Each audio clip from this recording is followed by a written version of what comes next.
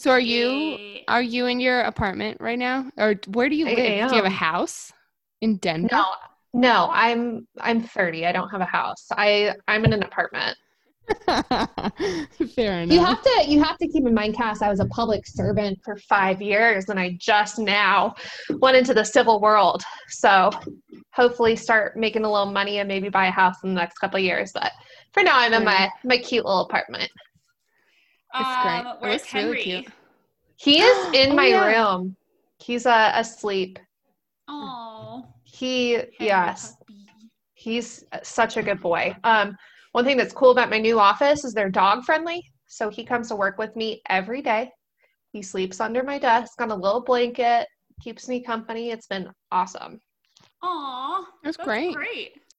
I know, right? You recently just switched jobs, right? So you're in a new hmm office now, right? New office, completely new type of law. Wow. Yeah, Is that big hard Okay. to moves. switch? Yeah, I mean, it was really hard. So I was doing criminal law. I was a criminal prosecutor for 5 years. So I know that stuff inside out. Having done Mm-hmm. that for, half a decade, I was just ready for a change. Um, so I'm now doing civil litigation and I'm mostly doing construction defect and personal injury stuff. So completely different. Sometimes there's a little bit of an intersection with the criminal cases, but completely new kind of law. And it's been awesome. I've been loving learning about it. Great. That's great. And you just hmm turned 30. Happy birthday. Yeah, Thank happy you. birthday. Thank you. Yeah, I just turned 30 2 weeks ago and then started a new job. Big moves. But actually, Big I was moves. big moves. But I was meaning to tell you guys, and Cass knows this because I spent some time with her in Montana this summer. And Montana was really when I decided to make the move and quit my job and go do something else. Wow. That's great. I guess everyone comes to Montana and just is like, goodbye to my Literally. job. It's such a I don't need it. everyone's Or, transitioning. you can That's come great. without a job as well. That's an option that I chose. Nothing wrong with that. Nothing wrong No. with Mm, that. Mm. But, I think it's something, I mean, I'm curious what your thoughts are. I think it's just something about being in a place that is, for lack of a better word, just so pure.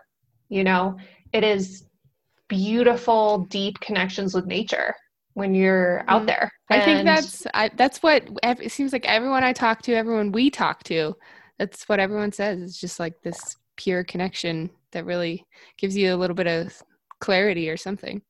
Also, there's a lot of people out here that are living with, like they're scraping by or they're doing okay, like, and they're happy.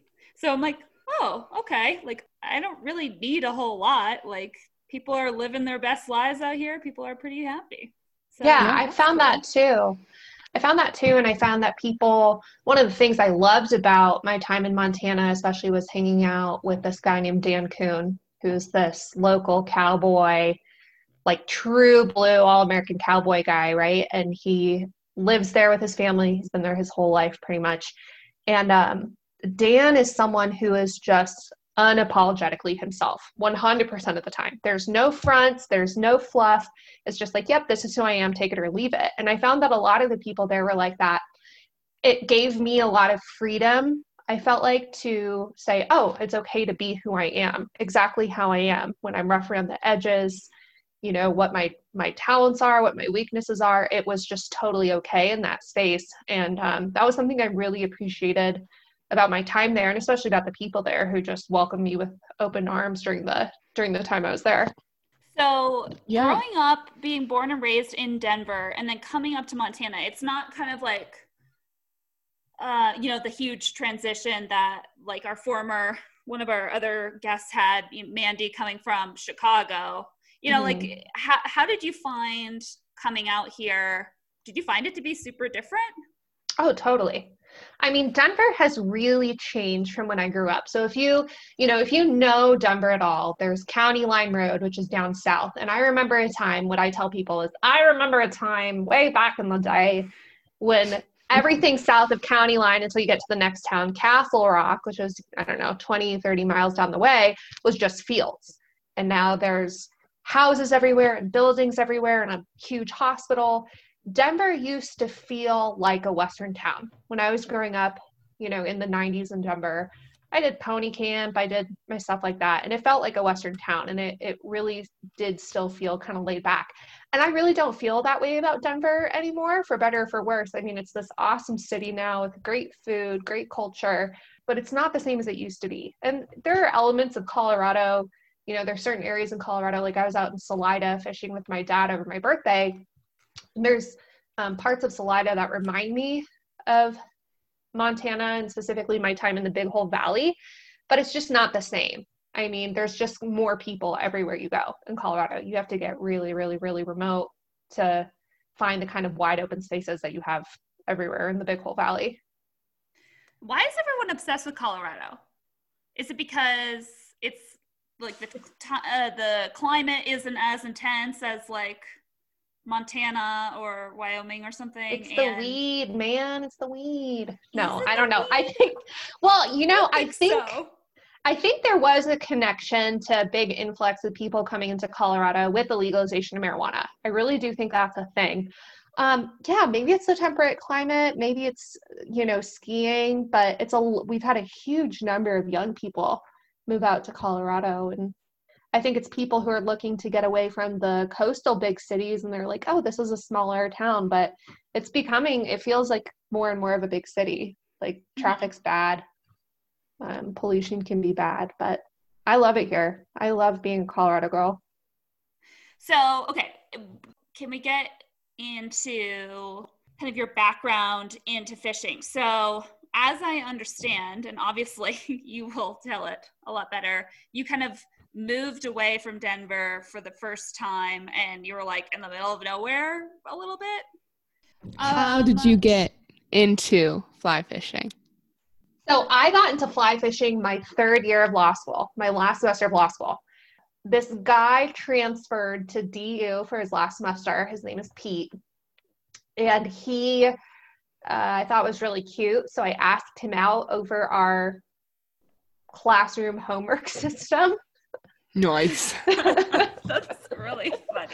Shoot your shot. Shoot your shot. Okay, do you remember the exact phrasing you used? I have it screenshotted somewhere. So the program's and called it's framed. Twen. Yeah, it's on my bedside table. No, the program's called Twen. And so I wrote him on Twen, and I was like, hey, it must be really hard to be a new student, especially in the third semester of law school, not knowing anyone. Like, here's my number if you ever want to go get pad thai, something like that. And he texted me, and I have the text somewhere, but he's like, thank you for being extremely empathetic. And he said, Twen, which is the program, Twen stalk. I'm like, that's always a good start when they refer to you as a stalker. But he and I ended up becoming friends, and he was really into fishing. I had a huge crush on this guy, and he was very into fishing, and I had wanted to learn how to fly fish. I mean, I had spinner fished a bit as a kid up on the lake in Canada where my family used to go, but I thought it was cool, and so that's kind of how I got into it, was going out there with him. Big ups for Pete. Shout out. Yeah. Shout out Pete. Nice. How's it going, Pete? Thanks. Best thing to come out of that relationship for sure, if you can call it a relationship. But no, he's a good dude, but we discovered very quickly that we were not romantically compatible at all. So we just ended up being friends and would go fishing together, and that's okay. Still talk from time to time. That's great. Yeah, nothing wrong with that. So, did you start out fishing on ponds and stuff, or did you go straight to a river? I've heard about I don't know. I've heard about people fly fishing at universities at the pond. I don't know. Well, my first fish I ever caught on the fly was actually at Wash Park. Okay? That's a local park in Denver? Yeah. So Wash Park is kind of this big park in the city with two big lakes. It's not far from the University of Denver, but everyone knows Wash Park. There's lots of cute houses in the area. So my first ever fish I caught on the fly, I don't even remember what it was, but it was small. And I have the picture of me kissing the fish, but it still, because I was a noob, it still had the fly in its mouth. And so you can see the line taut up to my rod as I'm holding this fish to my mouth. And it's probably kill me now. Is that framed next to the twin screenshot? The twin. Wait, is it twin or twin? Twin. Sorry. Is it an acronym? Yeah, but like a lot of things in law school, I don't remember what it stands for. So, hey. Teens great. Winking entertainment news. I'll take it. There it is. That's sponsored by that. Winking teens. They can't stop. Uh-huh. Something I think I've come across it when someone teaches someone else how to fly fish. There's always kind of like a dependence almost on that person of like, hey, totally. You need to, right. I need you around or else I like won't know how to do anything. How did you like break away and do your own thing in terms of fly fishing? That's an awesome question. And I think part of what's awesome about that is I think mentorship in fly fishing is super important. And that's something that becomes really important in my fly fishing story down the road once I moved out to the western slope of Colorado. For me, it was when I decided to buy my own gear.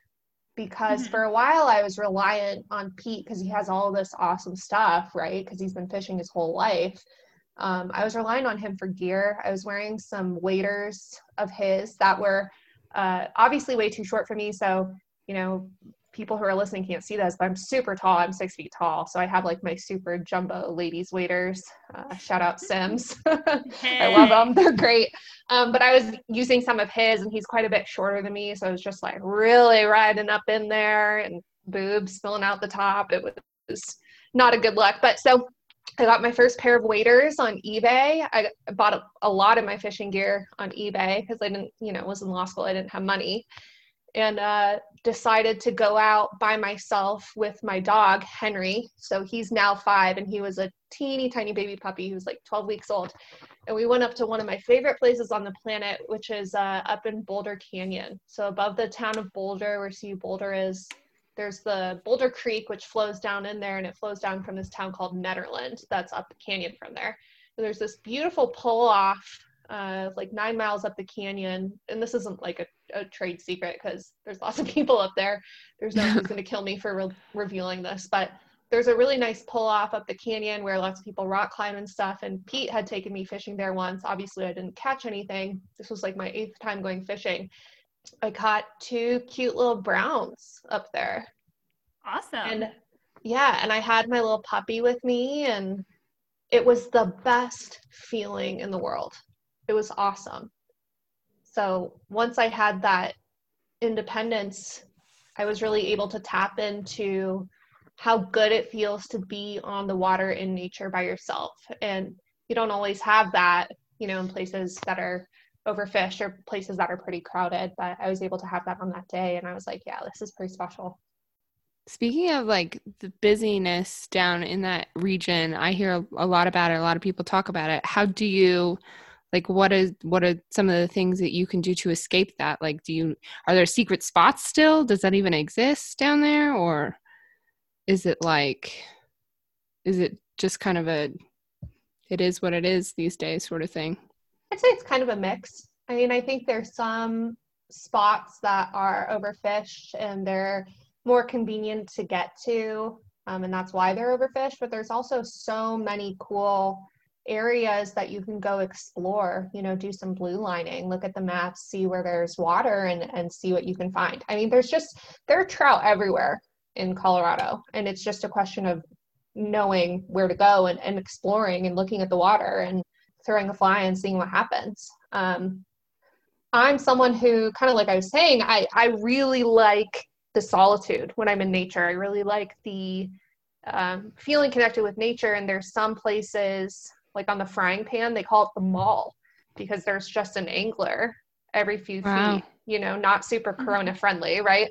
No, it's not that bad, but it kind of detracts from it for me. So, and I'm also someone who, I love catching small natural mountain trout. Like I love that. And I'm not necessarily out hunting for lunkers every time I go fishing. I just like the process. But do you like catching lunkers? Yeah, of course. Of course, but you're not going to catch those in the type of small water that I typically like to fish. And I like small water. I like being in the middle of nowhere, I like backpacking back to spots, and typically you've got a lot of smaller fish in there, but I love it. That's definitely one way to stay clear of all the crowds is just Yeah. your own niche, and then just hitting that hard. That's a really good way to go about it, especially if you're fishing and you don't love nature. Sorry about it. Probably. Yeah. Yeah. I Well, don't know what to tell you. sometimes you But have to put the work in. I mean, you have to hike a little farther than everyone else or something sometimes. I mean, it's we always everywhere is call getting it busy anyway, so it takes a little more effort. earning your turns. Yeah. Earning your casts. Yeah. No, Yeah, I mean, exactly. and it's not to say there's anything wrong with going in areas that are more populated. You know, as long as people are respecting the water and respecting the trout, no basic etiquette. I mean, everyone should get out there. I don't want that to ever dissuade people from getting out there. And what I've also found is in some places, especially when I was newer, in some of the places that were more crowded, for example, there was a day when I was fishing the Black Canyon of the Gunnison, and I was by myself, still didn't know what I was doing. And there was this other angler who was asking me how many fish I've caught. And I was like, 0. How about you? And he's like 20. And then I was watching him for a while and he's just like nailing trout, you know, every third cast. I'm like, what am I doing wrong? And so then he just hung out with me for a while and he was giving me suggestions. And he's the guy who taught me how to mend my line. Like, that's what I remember this dude for, is he taught me how to mend, what mending was, because I had never really understood that. And that's special. I wouldn't have had that if I had been alone. Right. Absolutely. And so this is just like a complete stranger that was just like, hey, let me help you out. Well, yeah, and you know, you're like walking by the side of the river and people are like, hey, how's it going? How many fish you catch? You know? Mm-hmm. And I was like 0, and he was having a hot day of fishing, and he was just a cool dude who hung out with me for a while. He's an older guy, and he was just really nice and really encouraging and positive. Because I think it's easy to get discouraged when you're new, because getting skunked isn't fun, you know? You want to have something to show for it. So at one point I was casting, and obviously I'm a novice angler, so all my shit's getting tangled, right? Like, I don't know what I'm doing. I've got a couple flies on there and my shit's just getting fucked, like, every time I cast. And he's like, fly fishing is about getting tangled and getting stuck in trees. It's just going to happen. And so, you know, then I fix my stuff and I put on some more split shot. He's like, it's not getting low enough. So I'm doing essentially whatever he's telling me. I get hooked on some log. He's like, fly fishing's about getting stuck on stuff. It's just going to happen. And so that's something I keep still in the back of my head when things go wrong. Be like, well, it's just going to happen, and just letting it happen and not fighting That's it, so not resisting it. Isn't that awesome? I love that. I love that. It's like such a mindful way to approach your time on the river. So I'm really thankful. Whoever you are, Guy, thank you. Love you. Shout out, Guy. Shout out, Guy. Shout out to like non-creepy, awesome men in fly fishing. There are so many of them, and they're so great, and they've helped each and every one of us. So thank you. Keep up the good work. Well, both of my mentors in fly fishing are dudes. They're both men, and yeah, it's never been creepy. They've just been awesome every step of the way, and just, it's cool to see men excited about getting women on the water. Mm-hmm. Are you still connected with Pete? Like, is he the one that you fish with quite often? No. Or is that someone else? I have a new Pete. So my friend Pete Cool. Ashman. Yeah, no, not romantic. He's married to one of my best friends. I actually met him because his wife, Miranda, one of my best friends, was my yoga teacher. And she's like, oh, you're my husband's dream girl. You need to meet him. And so he and I end up hitting it off. And now he's like my big brother. They adopted me into their family. Yeah, they're such awesome, salt of the earth, wonderful people who I'm still very close with. And they just kind of adopted me. I was out in Grand Junction. I didn't know anyone. And they were my family. And they still are family. And I love them very much. So Pete, as well as this guy, Mike Rudder, kind of adopted me as their little fishing sister, and they'd take me out. We'd go out in Mike's beautiful boat and go fish the Gunnison and go float the Gunnison, and I really feel like they taught me everything I know about fly fishing. You know, everything from technique to knowing what to throw to attitude, that was from those two men, from Pete Ashman and Mike Rudder, who are just the most awesome dudes ever. Nice. Well, maybe we could have them on the pod. You should. I would Yeah, love that'd be to great. talk to them. And You- also they- so would Cass. I'm going to speak for you. I'd love to. Oh. That'd be great. Obviously, we don't need to address this here and now, but maybe you could send us their contact info. Totally. And I'd love to hear their side of the story. So your mentors, did you meet both of them at the same time, or like how did was it Mike? Was it Mark?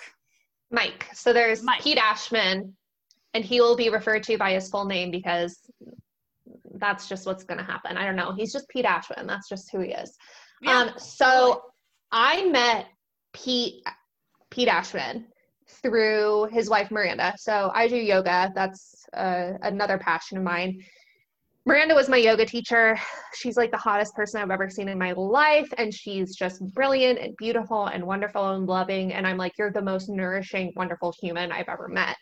So I kind of hit it off with her. Yeah, she's awesome. And so I hit it off with her, and she finds out I like to fish. And she goes, oh my gosh, you are my husband Pete's dream girl. And that's how she talks too. Like, you are his dream girl. She's so passionate about everything. So she introduces us, and I was telling her, yeah, I'm, feeling kind of discouraged from fly fishing because I haven't, been having a lot of luck or whatever. So we got dinner, I think, is the first time we met. One of the things, so Miranda doesn't fish. And one of the things that's kind of, I wouldn't say the bane of her existence, but that's a frequent occurrence in the Ashman household, at least pre-corona, was fish event. So the place, my fly shop in Grand Junction, it's Western Anglers. They're an awesome group. And Western Anglers did a lot of really cool fish events. So they do fly tying competitions or, a variety of other things, movies, what have you. So that's where I met Mike Rudder through Pete. Pete was like, oh, you need to meet Mike. Mike's cool. So Mike used to be a guide out in Missoula, and he still guides, really, really good angler, seasoned angler. And so that's how I met him. And then one thing leads to another, and they're like, we're going to take you out in the boat, kid. They call me kid. So I was like, all right, let's do it. And that's kind of the start of something beautiful, beautiful friendship. That's awesome. That's great. Right?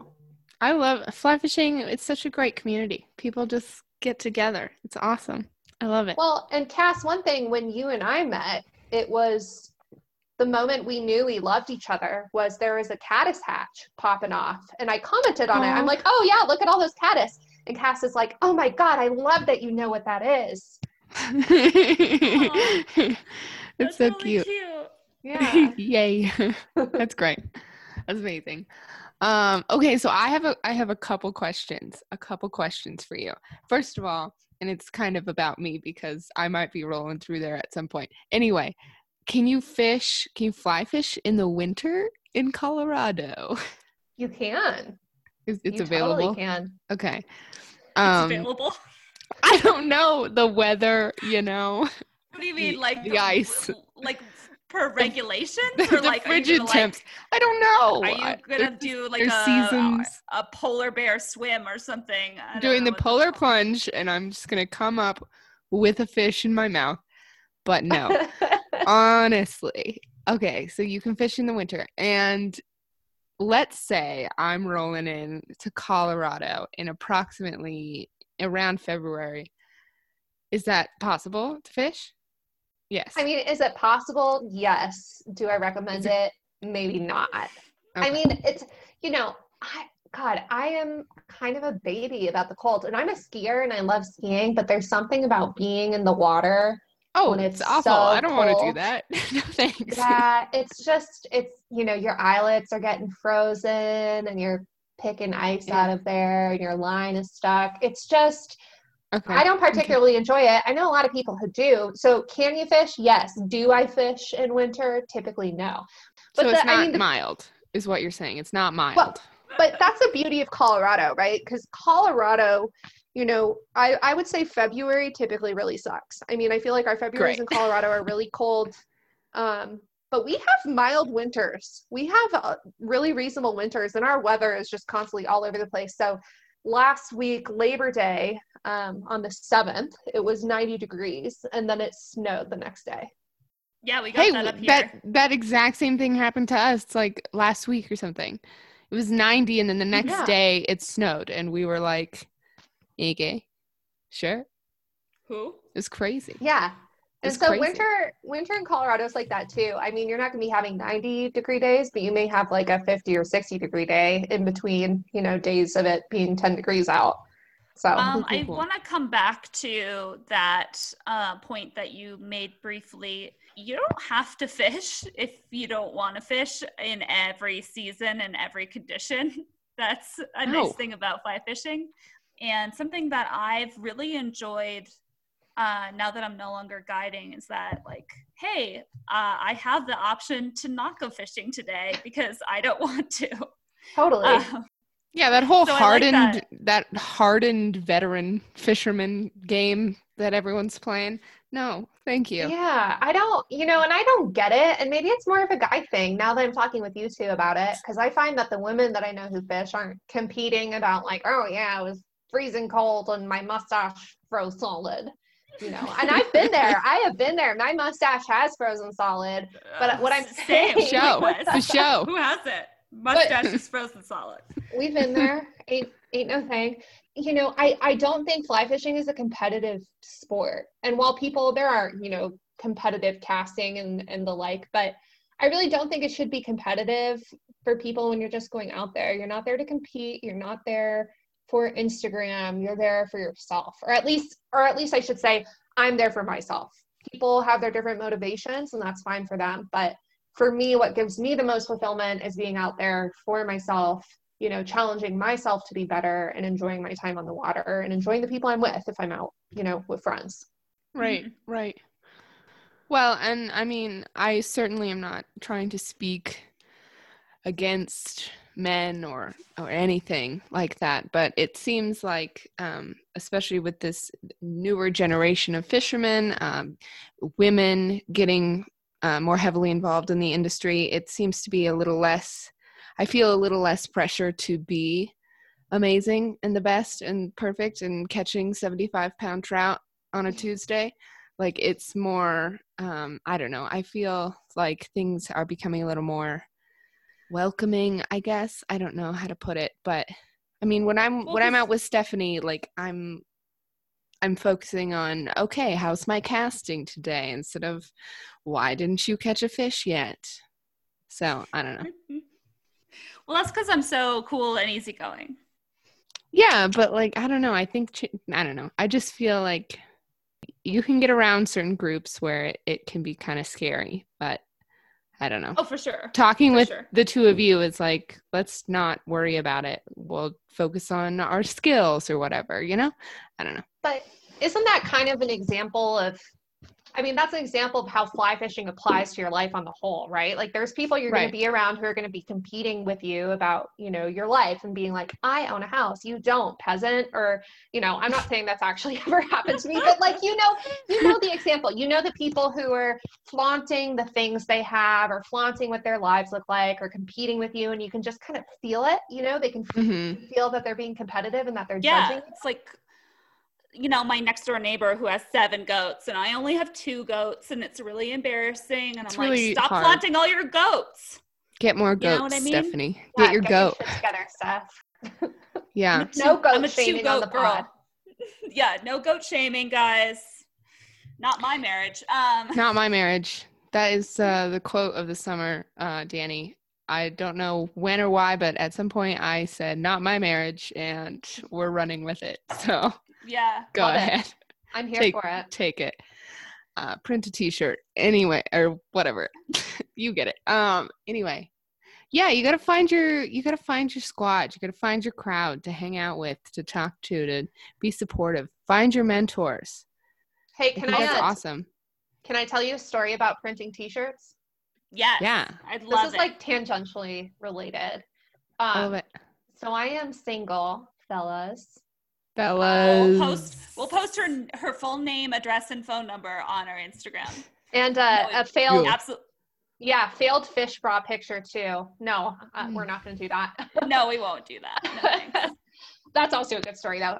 No, so I went on a date with this guy a while back, and he was like, "Oh yeah, I'm into fishing, like I'm outdoorsy, whatever." So I meet up with this guy. He is not outdoorsy in the slightest. He's just really not. Like it's all for show. He went out with a guide once, and again, get out there, go out with a guide, whatever. But like, I'm not really into people pretending to be something they're not. And this guy wasn't. So I don't drink. This guy gets, you know, and different strokes for different folks. But this guy gets to the bar and immediately starts pounding hard alcohol. And we were actually at Sushi Den, which is this really bougie Denver restaurant, and amazing food, amazing sushi. We go up to the table. He orders a bottle of sake for himself, and he proceeds to get very drunk over the course of the meal. And as an aside, something he told me about Japanese culture, and I have not had the opportunity to verify if this is true or not, is that you have to pour the sake for the other person at the table. Like if you're not allowed to pour your own drinks. So he kept on kind of like giving me the eyebrows and giving me a look when he was ready to have his sake cup refilled. I think that only applies when multiple people are drinking and not just yourself. Yeah, that's like the saddest thing. It was weird. Ever. It was No. uncomfortable. It felt a little Handmaid's Tale to me. Yeah. Praise be. May the Lord open. Blessed are the fruit. Blessed are the fruit. But before he got his drinks at the table, because he had already been drinking before I got there, before he got his drinks at the table, the waitress comes up and is like, "Oh, can I see your ID?" He's like, "Oh yeah, make me feel young." And I could tell he was older than me, but I didn't know by how much. I made him sound like Father Time. He wasn't that old, but he was like, "I guess I should get this out of the way. I'm 49. I was like, "Did you know I was 27? And he's like, "Oh yeah, totally." And I did not know he's 49. I think that's a little bit too much of an age gap for me. To put that into context, and he was graduating from college, I was being born. So anyway, we have this, you know, mediocre date, but he's talking to me about being an attorney and my experience as a trial attorney, as a criminal prosecutor, which I'd been doing for a few years at that point. And he asked me, he's like, "Do you ever have like fans come and watch you, or like spectators?" I'm like, "Well, I mean, courtrooms are open to the public." And he's like, "I'm going to make Team Danny t-shirts and come watch you in court." I was like, "Oh, please don't do that." So after this date, it just did not go well. And I don't really talk to him for a few weeks. It kind of gets a slow fade.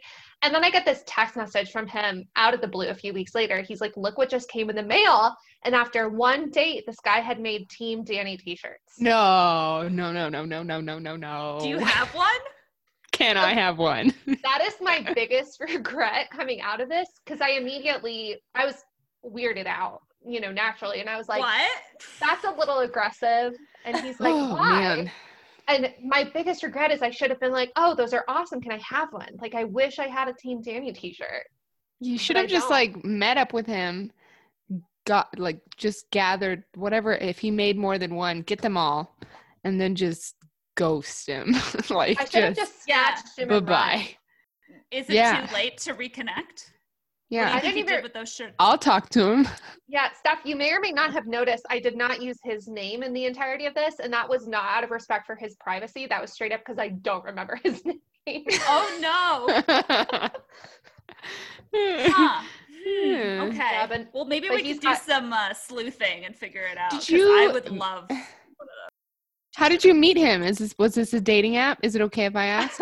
I apologize. No, so the worst part about this is we were actually introduced through Miranda Ashman, through Pete Ashman's wife. Miranda. I know. Miranda. She felt so How bad. dare She you? felt so bad. Miranda. Miranda has been very invested in my love life and in me finding a suitable person. And so keep in mind, Miranda, I'm going to try and phrase this delicately because no one likes to talk about their age, but again, Miranda's like the hottest person I've ever seen in my life, but she's a few years older than I am. So I think the age gap was less noticeable to her than it was to me, if that makes sense. Yeah, it does make sense. Maybe we could reach out to her and see if she can snag those teas, you know? Oh my gosh, totally. And you know, Miranda would be a cool person to have on the pod too, because she's married to a fishing fanatic and she can talk about her experiences with that and with fish events. And she what could that was teach some yoga poses, some poses of the yoga, something beyond Shavasana. Totally. Yoga is a great method to be taught via podcast, in my opinion. Oh, for sure. Yeah. Absolutely. Yeah. At least we could get some terminology out of the way. I don't know. Yes. We can untuck our kundalinis. Or Is that a retuck them? pasta? Is that a noodle? Yeah, I'm I so don't know. hungry all of a sudden. Yeah. Well, cook up some Yeah. kundalini. It's fine.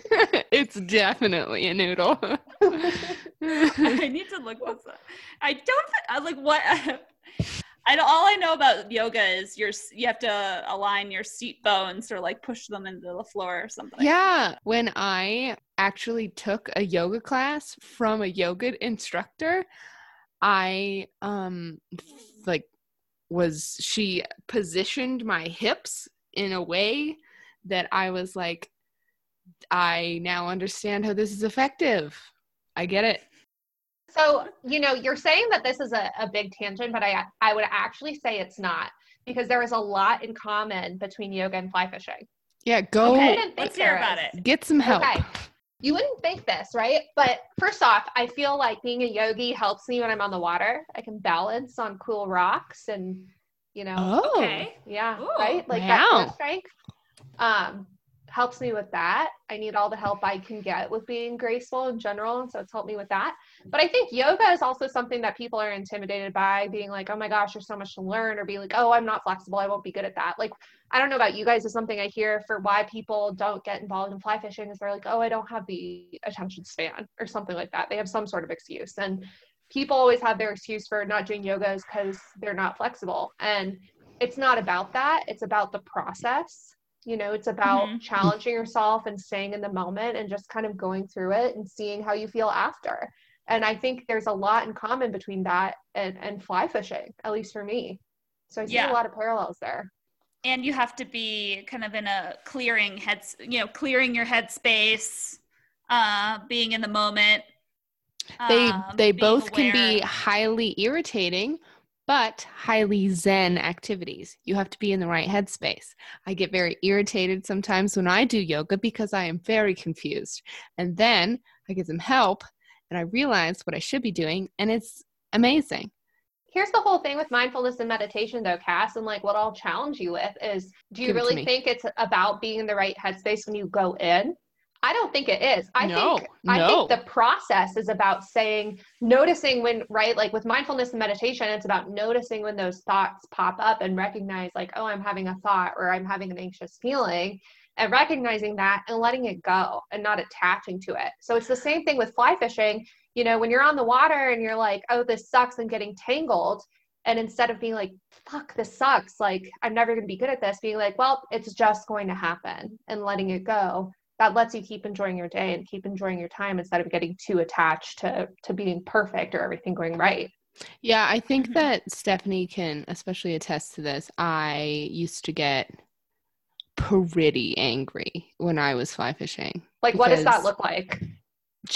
I would rage quit. I'm a big rage quitter, big time. So I would get frustrated when, the winds picked up and I'm casting just pure shit. And it's like, why, who? So I just quit and I get angry and I'm just in the back of the boat and I'm done. And Stephanie's like, okay. So it's that I've really worked on that. I mean, I still get angry, absolutely, but I've worked on that a lot over the years. I mean, just accepting the fact that this is going to happen, And I'm actually curious for Steph as a guide. I mean, what was your experience like? Did you have moments of frustration when you were guiding, and what was that like? I had moments when I was so frustrated and so angry that I needed to count my breath. So I would just be rowing down the river, or I'd be counting my strokes as I was rowing. I'd be like, I'd count to 10, 1, 2, 3, and then I'd start again, like when I was so angry. Or I had a lot of mantras when I was fishing and things that I just say over and over and over to myself. And one of them was like, look around you, look at nature, look around you, look at nature. You know what I mean? Like let nature be in you. You know, just like these people don't matter. I mean, they do matter because they're clients and they're paying me and blah, blah, blah, blah. In the grand scheme of things, in the history of the universe, these people don't matter and you don't matter. And you just need to be a part of nature right now and stop being frustrated. I am curious, what got you to that point where you needed to count your breath? Like, what's an example of something that was happening with clients you were guiding? Just like normal. It takes quite a bit to rile me, but you know, like a series of like snarky comments, or you know, just like being rude, people telling me I should get a real job, you know, that sort of stuff. Or sometimes there were moments where it was just like the two people in the boat were incompatible or just like got tangled like every 30 seconds. You know what I mean? Like tangles happen. That happens all the time. But it's like, oh, I'm untangling this for the third time in 2 minutes. You know what I mean? I'm just like, oh God, okay, just calm, like remain calm, you know, and just trying to like just recenter myself and not be like, we're never going to make it off this river because I have to stop every 5 seconds and untangle these people. Or maybe I was just personally having a bad day myself and I just like couldn't get out of my own like crappy headspace, or, you know, like I had something going on and I needed to get out of my own head. Or when there was like a really physically struggly day, like I kept running, like when the water's really low and I kept running into like a million rocks and had to like drag the boat over a million rocks. That would be one of those days also. Man, that's some of the most humbling stuff. Right? Rowing, I tell you what. Seriously. Cass has become a very good rower over the past few years. And we did, I would say that the area's most challenging float to row together a couple weeks ago. It's called the Canyon. Mm-hmm. And so the part that but it was the bottom of the canyon. That's what I'm saying. It's like most people find the part where like there's like huge rocks and like turbulent water and blah blah blah, and she does all of this like perfectly. And then we get to the bottom part where it's all shallow, but it's like a lot of rocks, and we call it the pinball. No. It's not a lot of rocks. It's not a lot of rocks. It is just rocks. There are only rocks, and then there are small pools of trickling water, and you're supposed to fit 3 people and a raft down it. And I looked at Stephanie so many times and I was like, I think you're pulling my leg here. I don't think that this is possible, that you're wrong. And she's like, no, you're good. Just, you got to pull it over to the left. And I was like, okay, I'll just get all the way on the bank and then scoot on the grass. So everybody gets out and we'll just carry it and it'll be okay. Yeah. Oh, man. But hey, as Matt Ling says, love him. He's going to be a guest next year when he's back in the Valley. Anyway, as Matt Ling says, if you can row skinny water, you can row any water. Mm-hmm. Because it requires a lot of maneuvering and oar work. So, Danny, have you dabbled in the rowing, Danny? Yeah, I have with Mike and Pete. Mike Rutter is the one who taught me kind of how to row, but I've got really cute pictures of him with my dog Henry, because Henry would come out in the boat with us and he would sit in Mike's lap while he was rowing. And he's an 80-pound yellow lab, and it's cute as hell. Oh, so cute. Yeah. Do you like to row? Yeah, I love rowing. So actually, I rowed crew in college for 2 years. Oh, really? Which is super different, right? Because yes. It's super different because I don't have to navigate when I'm rowing crew. But no, when people let me behind the oars, I will totally row. I enjoy it. I love it. Something about it. I like it. There's definitely moments when I much rather be on the sticks than fishing. 1, when it's cold. 2, when there's no fish. Hot tip. Right? Hot tip. If you're cold, learn to row and then do it. And especially learning how to row is very It's a lot of you work. get hot. Yes. Yeah, I mean, it's physically demanding, and it's also something where you kind of have to be on. I imagine as a guide too, Steph, you're making sure people are safe and you want to make sure people are getting down the river safely. So you have to be on, you have to be aware of what's going on. There maybe are portions, and once you get to know a river, you know the areas and stretches that are fine and you can relax a little bit, but you have to be really aware of your surroundings. I mean, not just guiding, like everyone should Right. have safety in mind when they're heading down a river. And it could be like a super fun day. You can have some drinks, you can not have some drinks, whatever. But just being aware of your surroundings and knowing what you're getting into and explaining to your passengers, whether they be your clients or your friends, what they're getting into, so everyone's kind of on the same page, is very important, I think. Totally. And, even something as simple as being like, all right, guys, sit down at this part. Like, this isn't a good point to be standing. Like, little things like that. I mean, those make a huge difference. Those make a huge difference in your day. And I don't think you realize what a big difference they make until something goes wrong because someone is being irresponsible. Mm-hmm. And bring a rain jacket. But you can't be, you can't be shy about things like that. I mean, I used to, when I first started rowing and learning the rivers, and when I was uncomfortable, I felt uncomfortable letting my passengers know that, hey, please sit down because I need to focus. So you have to express things like that. And I mean, your passengers are going to appreciate the fact that you are saying, hey guys, let's take it seriously for a second. But I mean, I used to be pretty nervous about stuff like that because I didn't want to, let people know that I didn't know what I was doing right here or something. But I mean, you have to, safety is extremely important when you are on the sticks. So I will also add another thing that I think people should always be mindful of is your wading belt.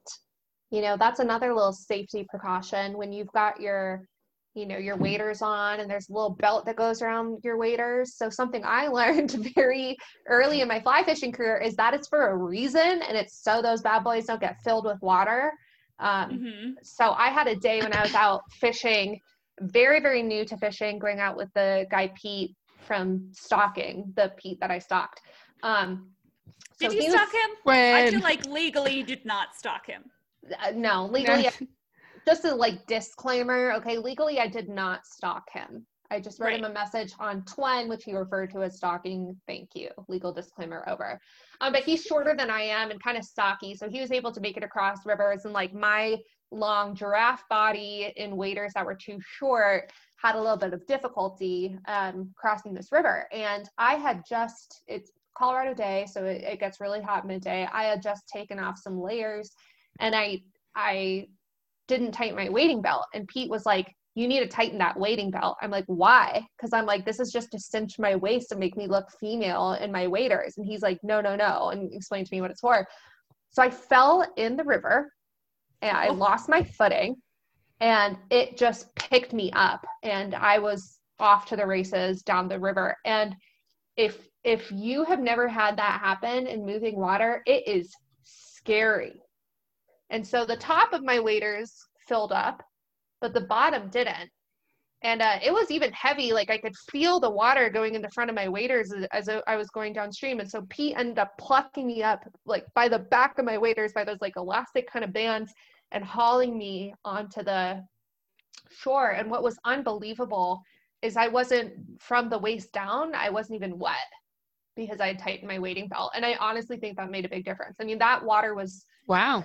In retrospect, I think that was moving too fast for us to have tried to cross where we did and how we did. But that was so scary. And so that's another safety thing that I would have never thought of in a million years. That wading belts are not for fashion. They are for function. Yeah, function over fashion, baby. That's a great tip. Yeah, seriously. I never really thought to talk about that. Me neither.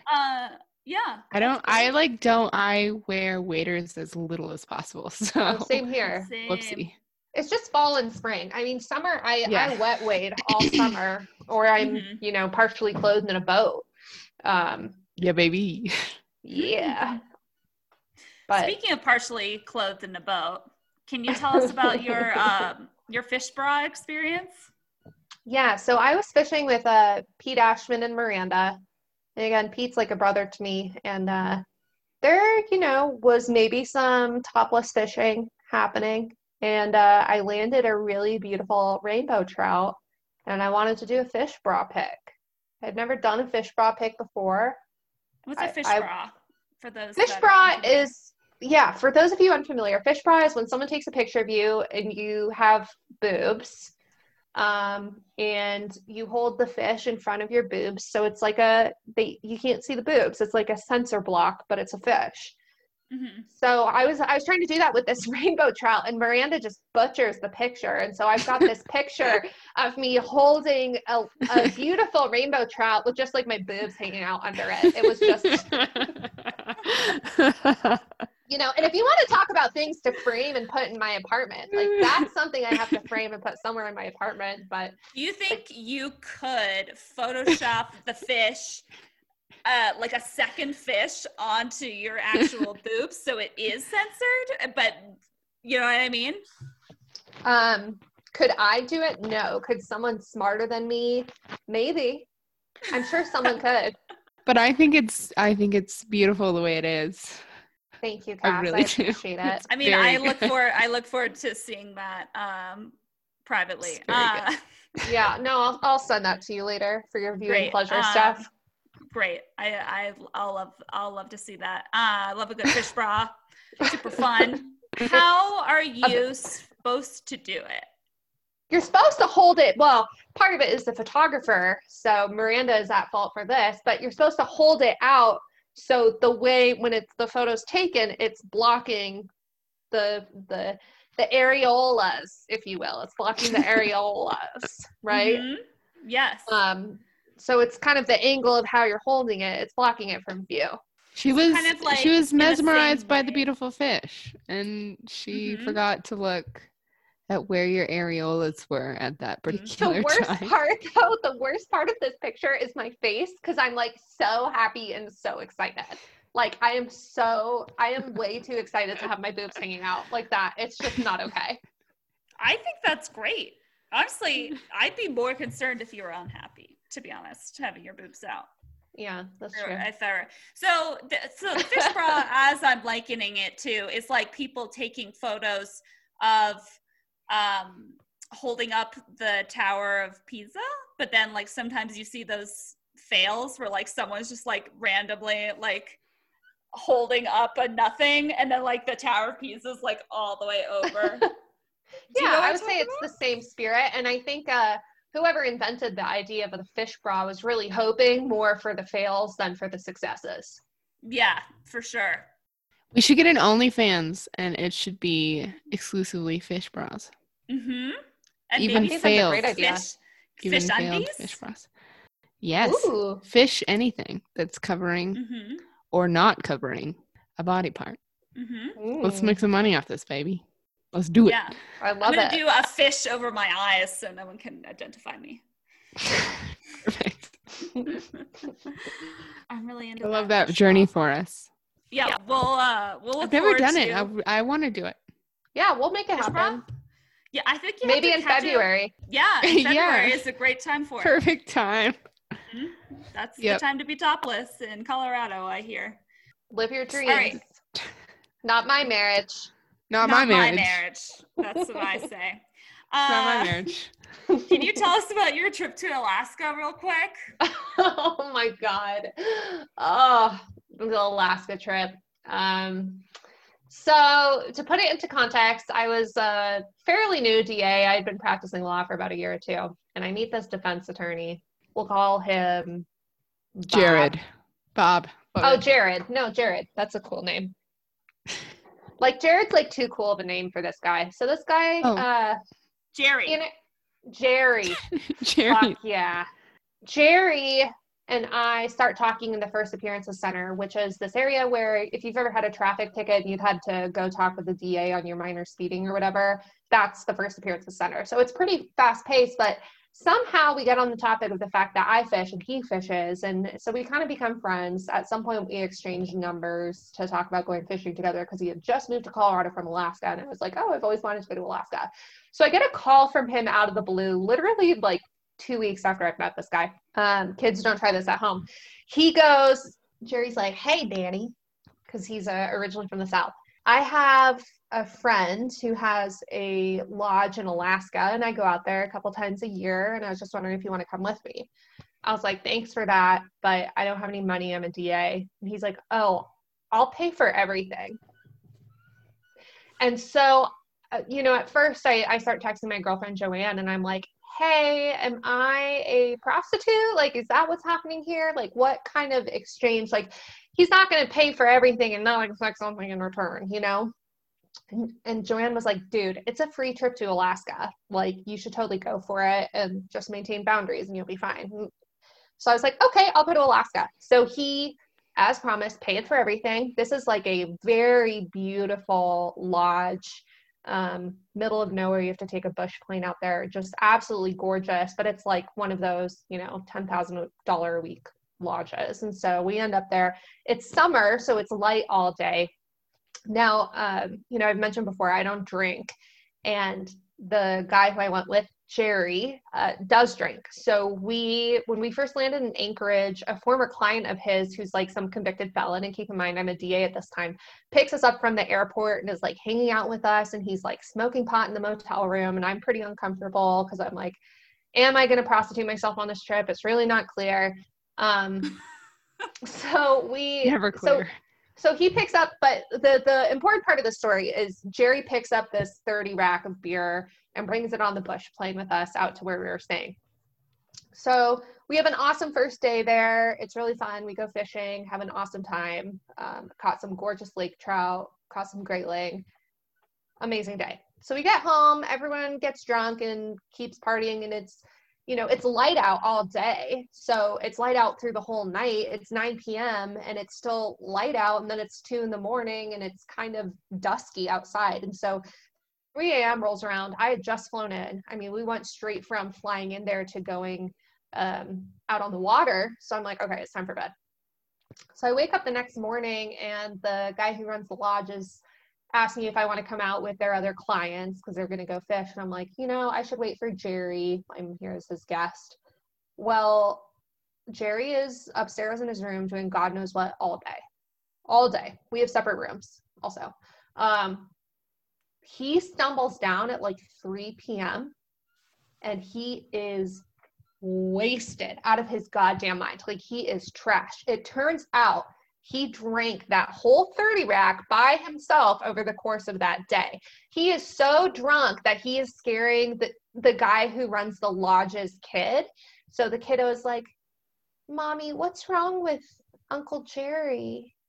It was so bad. And so we ended up going fishing that night. We took the boat out, went to this really pretty inlet, and Jerry passes out on the side of the river. I mean, it was just bad. And then he spent the rest of the trip apologizing to us for getting like rip roaring drunk, that he was out of control. Like, he was absolutely belligerent, shit faced. And I was like, aren't you taking away from your experience out here by getting that drunk? I totally understand someone having a few drinks and they're out on the water getting a little buzz on, but this guy was wasted out of his mind and wasted a whole day that he could have spent out fishing in Alaska because he was drinking a 30 rack by himself. The happy ending to this story is Jerry really was too drunk to put the moves on me that whole trip. So so I made it home with my purity intact. And very good. But yeah. So kids, cringe. If you get a free trip to Alaska, take it. Just don't. Just make sure there's always 30 rack involved. It sets the boundaries.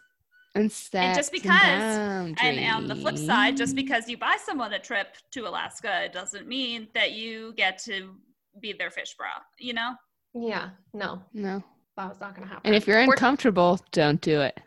Just say no. Yeah, that's say that's no. all good. I think as women, though, a lot of women, myself included, we want to keep people happy. I'm definitely a people pleaser. Absolutely. So I think going into it with that attitude, being like, I am not going to hook up with this guy that I'm not interested in, was very healthy for me and kind of helped me respect that boundary. Ladies, and especially young girls in their 20s, you don't owe men shit. Your bodies are your own. Do what you want with them, but you don't owe men shit. Your minds are your own also. Yeah. So you don't need to give up your physical space or your mental space if you don't want to. And I mean, that applies to everyone, but I think especially for me, when I was in my 20s was when I kind of figured that out. Have you been 30 for 2 weeks? Yeah. I'm so wise now. Can you believe it? So wise. It's actually, that's why my beard is my frozen mustache and my beard are so long now. It's because of the wisdom. Mm-hmm. Yeah. Started growing. You're Danny the gray. Danny the white. Yeah. Danny the whatever. Danny the old and tired. Haggard. Hagrid? I don't know. Yeah. You know, for people who don't know Steph very well, she has an older sister, Nicola, who I met the first day of law school, and she is still one of my closest friends. So that's actually how I met Steph. Nicola and I are very similar in a lot of ways, but very different. If you've ever tried to go to a Walmart in Butte, Montana with Nicola, you'll know. Just don't.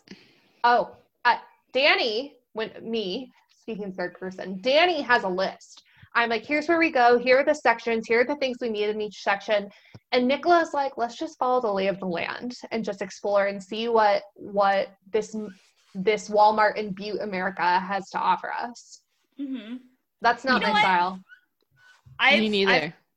I've tried. I am also the way Nicola is, but I've tried to limit that experience for me time, and then do list time when others are involved, because I don't know if other people want to see me trying on a child's XXL sequin tank top. I mean, I do. Not. I'm in. Great. Come on out. Okay. Yeah. No, it's just different styles, but I think kind of having to being a prosecutor for so long, I kind of had to know what's going on and kind of be in control and be in control of the courtroom to an extent. And I think that's maybe where it comes from. I'm also the oldest of 4, so I think that maybe contributes to it too. That probably does it. Yeah. Danny, it was amazing to have you on here. Thank you. You are a phenomenal guest. Top 10 guest. Thank you for having me. Thank you for having me. You are definitely in the top 10. Yeah. How many guests have you had? 10? I don't know. Like 5. Yeah. I'm honored to be in the top 10 of the 5 guests you've had. Once we get to 10, you'll know your placement. We'll let you know. Okay. I'm expecting a revision, a formal. You'll get a trophy. Yeah, I'm expecting a letter in the mail. Mm-hmm. It's going to be a plaque. Yeah, it'll be stamp sealed with our Flycast emblems and embossments. Do you guys remember those fish they used to have on the walls with the button, the like big mouth Billy bass, where you push the button and it would sing to you? Who doesn't? I want one of those. I want that as my plaque. Okay. Yeah, it's my plaque. Do you know that like you can push a button, but there's also a feature that is motion censored, and so every time you walk by, you can have Billy Bass serenading you. And I just want to know, who is the person that's like, I need this on motion sensor for myself? I don't know, but I do feel like it would be a sexy, spooky thing to incorporate into your Halloween decorations. Just throwing that out there. Yeah, have it seasonally up. Sure. Yeah, we live for sexy, spooky. Oh, I love spooky and sexy. Oh, spooky I love it all. Season. Yeah, here it is. Sexy, spooky. It's coming up. Mm-hmm. It's here. All right. Let's spray sexy, spooky Halloween. And bring a rain jacket. Love you. Bye, Danny. Bye. Love you too.